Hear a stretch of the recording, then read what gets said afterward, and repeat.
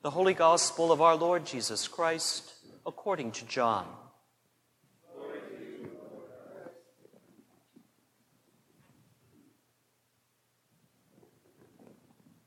Jesus said, "I am the bread of life. Whoever comes to me will never be hungry, and whoever believes in me will never be thirsty." Then the Judeans began to complain about him because he said, "I am the bread that came down from heaven." They were saying, "Is not this Jesus, the son of Joseph, whose father and mother we know? How can he now say, 'I have come down from heaven'?" Jesus answered them, "Do not complain among yourselves. No one can come to me unless drawn by the Father who sent me, and I will raise that person up on the last day. It is written in the prophets, and they shall all be taught by God. Everyone who has heard and learned from the Father comes to me. Not that anyone has seen the Father, except the one who is from God. He has seen the Father. Very truly, I tell you, whoever believes has eternal life. I am the bread of life. Your ancestors ate the manna in the wilderness, and they died. This is the bread that comes down from heaven, so that one may eat of it and not die. I am the living bread that came down from heaven. Whoever eats of this bread will live forever. The bread that I will give for the life of the world is my flesh." The Gospel of the Lord. Praise to you, Lord Christ.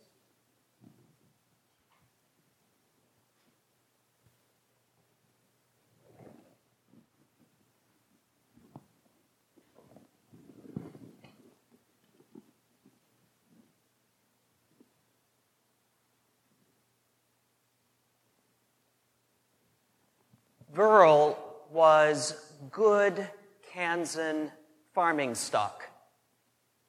Solidly built, tough as old boot leather, and a wonderful church organist. As I was growing up in St. Anne's, McPherson, Kansas, she would lead the children in singing songs. And finally, she insisted with my dad, who was vicar of the little parish, that she would go and take lessons to improve her playing. Eventually, we ended up getting a little pipe organ for the church. Verl was always there, as sure as the sun would rise every Sunday morning, ready to play the organ. She raised 3 kids. Her husband ran a tool selling shop, Snap-on Tools. You remember Snap-on Tools, some of you? And she was just quintessential Kansas, practical, a little bit conservative, but, not rigid. And she had lots of wisdom to share. One of which really came to mind this week. She would teach us kids, you cannot expect to get up every morning and be ahead of where you were the day before. Now, is that a teaching for our age or what? Right? Especially in these days where it seems like 2 steps forward, 1 step back, or really 1 step forward, 2 steps back some days. Doesn't matter where we are on the political spectrum, we all have this attitude that somehow tomorrow will be better than today. Well, that's not always the case, is it? The market does not always go up. Incidentally, the corollary to that is the market doesn't always go down either. Things do not go in straight lines. Verl was filled with tidbits of wisdom like that, but I am reminded of her this day, may she rest in peace, as these teachings come home to haunt, but also to get us to buck up our spirits a little bit. To give us, as we hear from that ancient story about Elijah, a little bit of food, sustenance for the journey. Elijah has just come from one of the great climaxes of his cycle of stories. He has defeated the prophets of Baal, and just to underscore it, he actually himself slays them after a contest of whose God is bigger. It's in the Bible, and that means Yahweh won, right? You remember that?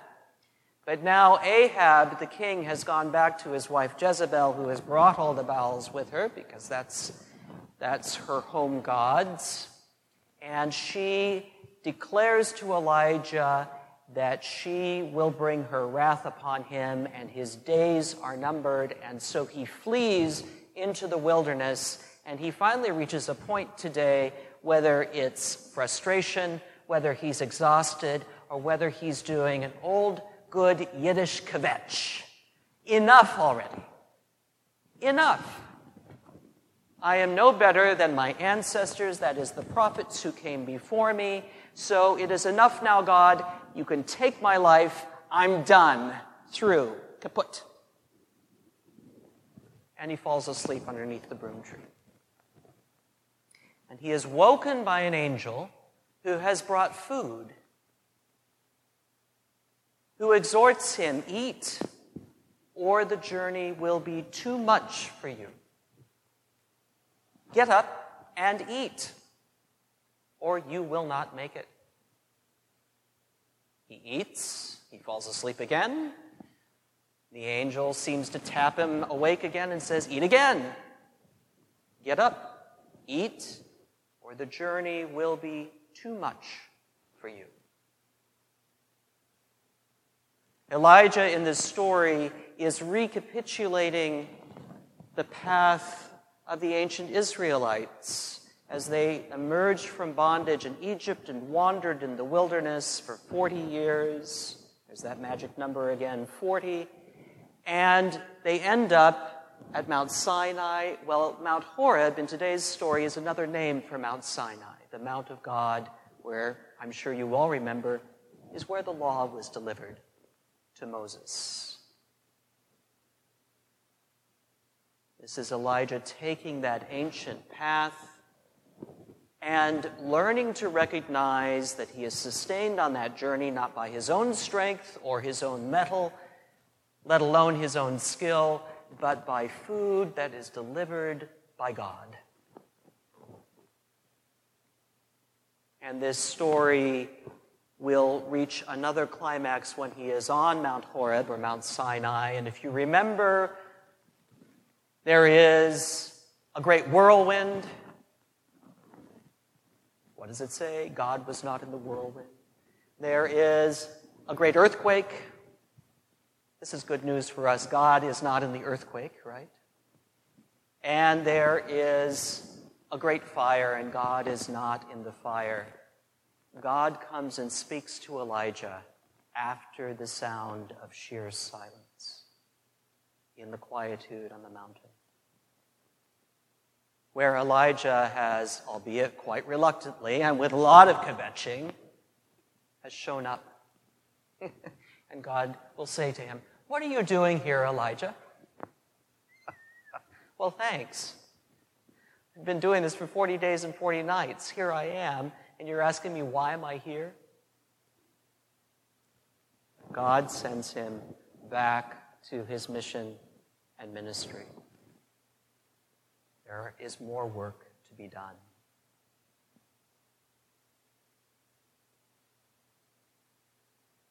It is enough now. Take my life from me.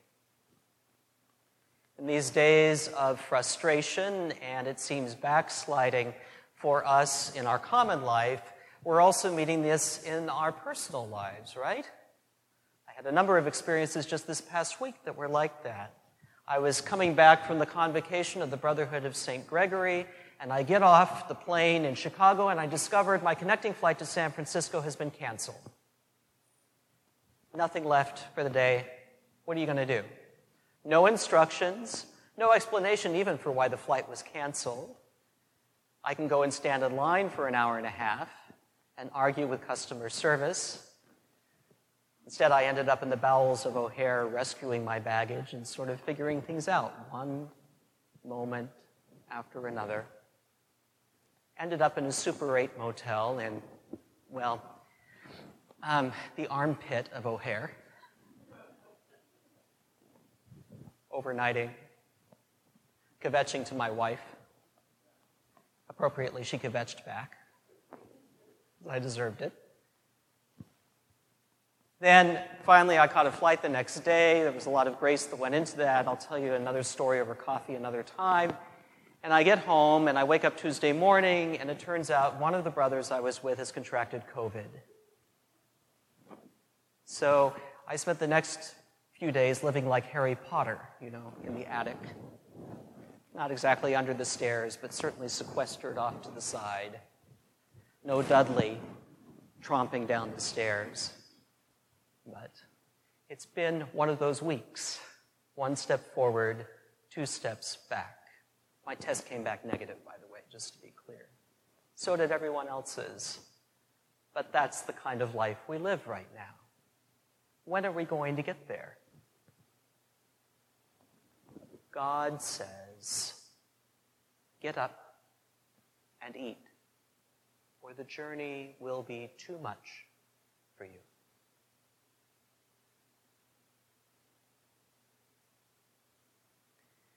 One of the brothers is a nurse serving in the suburbs of Chicago, and he wrote to us early in the week after he got his negative test back and said the census count and intakes for COVID cases are going up day by day. Again. Anyone in the medical profession knows, here we go again. One step forward, two steps back. But Joey reminded us of a story that's deeply connected with our tradition in the Brotherhood, and that is the story of Gregory the Great. Gregory had been abbot for many years of his little monastic community, and he was content to be abbot until the end of his days. But he was in his late 60s or early 70s when he was called out of that. Why? Because the Bishop of Rome, the Pope, had succumbed to a plague that was ravaging the city at the time. Gregory was called to be his successor. And so the story is that he led a grand procession saying prayers and litanies to ask for the plague to end. And the story is he looked up at the top of Castle Sant'Angelo, and he had a vision of St. Michael the Archangel sheathing his sword. And the plague ended that day. And in fact, to this day now, there is a statue on top of Castle Sant'Angelo with Michael sheathing his sword, recounting that vision. Gregory had inherited a mess, incidentally. The empire had moved east. The emperor was living in Constantinople, and they were all doing fine, thank you very much, and Rome could just continue to decay as far as he was concerned. The Longobards had been coming down from the north and sacking and pillaging Rome. Each time they would come through, things would get worse. The people were hungry. The people were sick. The people were tired. It is enough now, O God. Let me just lay down here and die.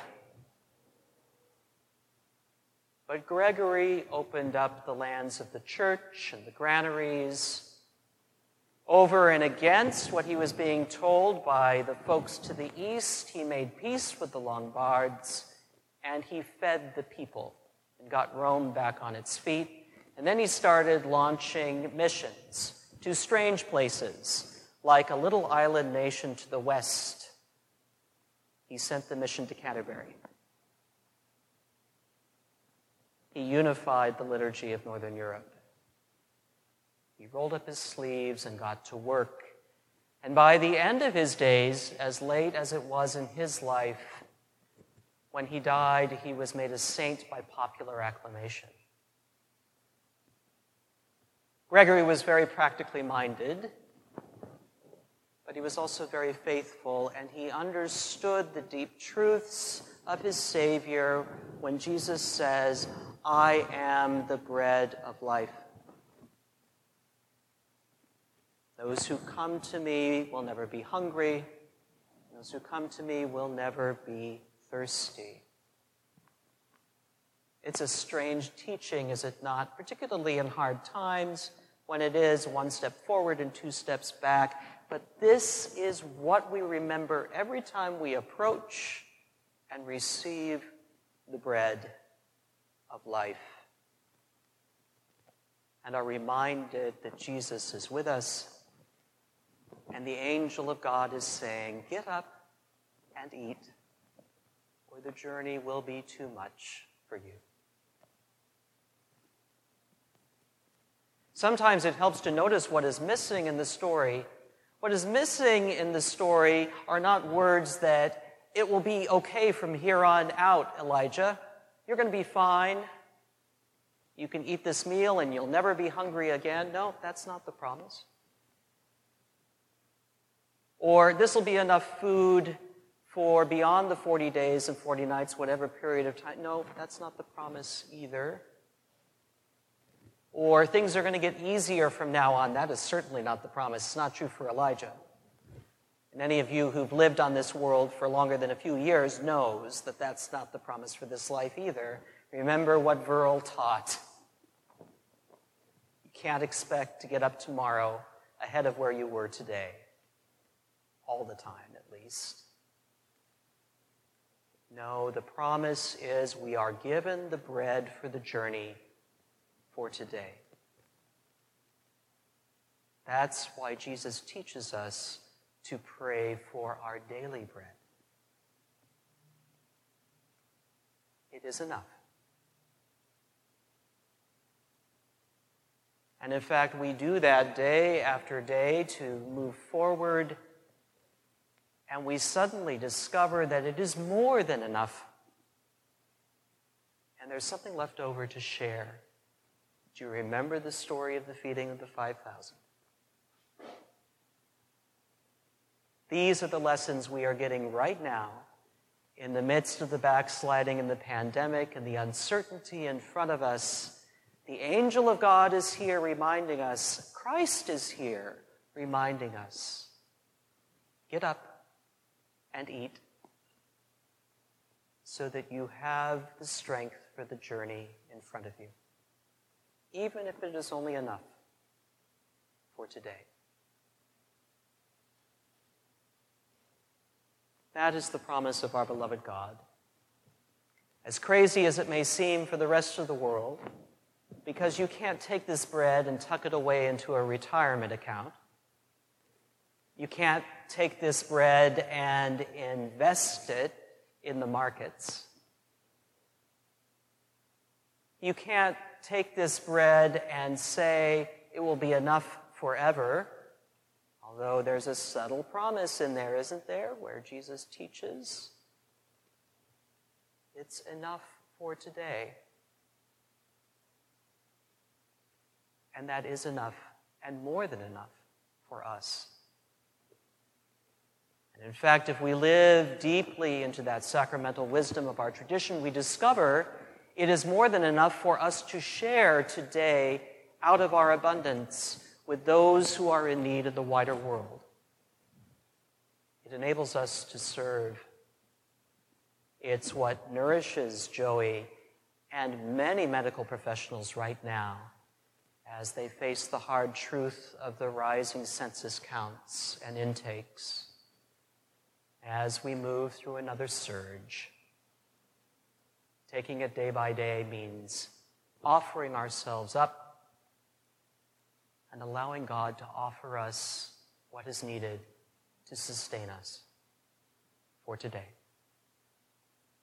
So get up and eat, so that the journey may not be too much for you. But more than that, so that you may be a resource for those who are in need around you. A resource of hope, a resource of renewal, and angels even, of eternal life.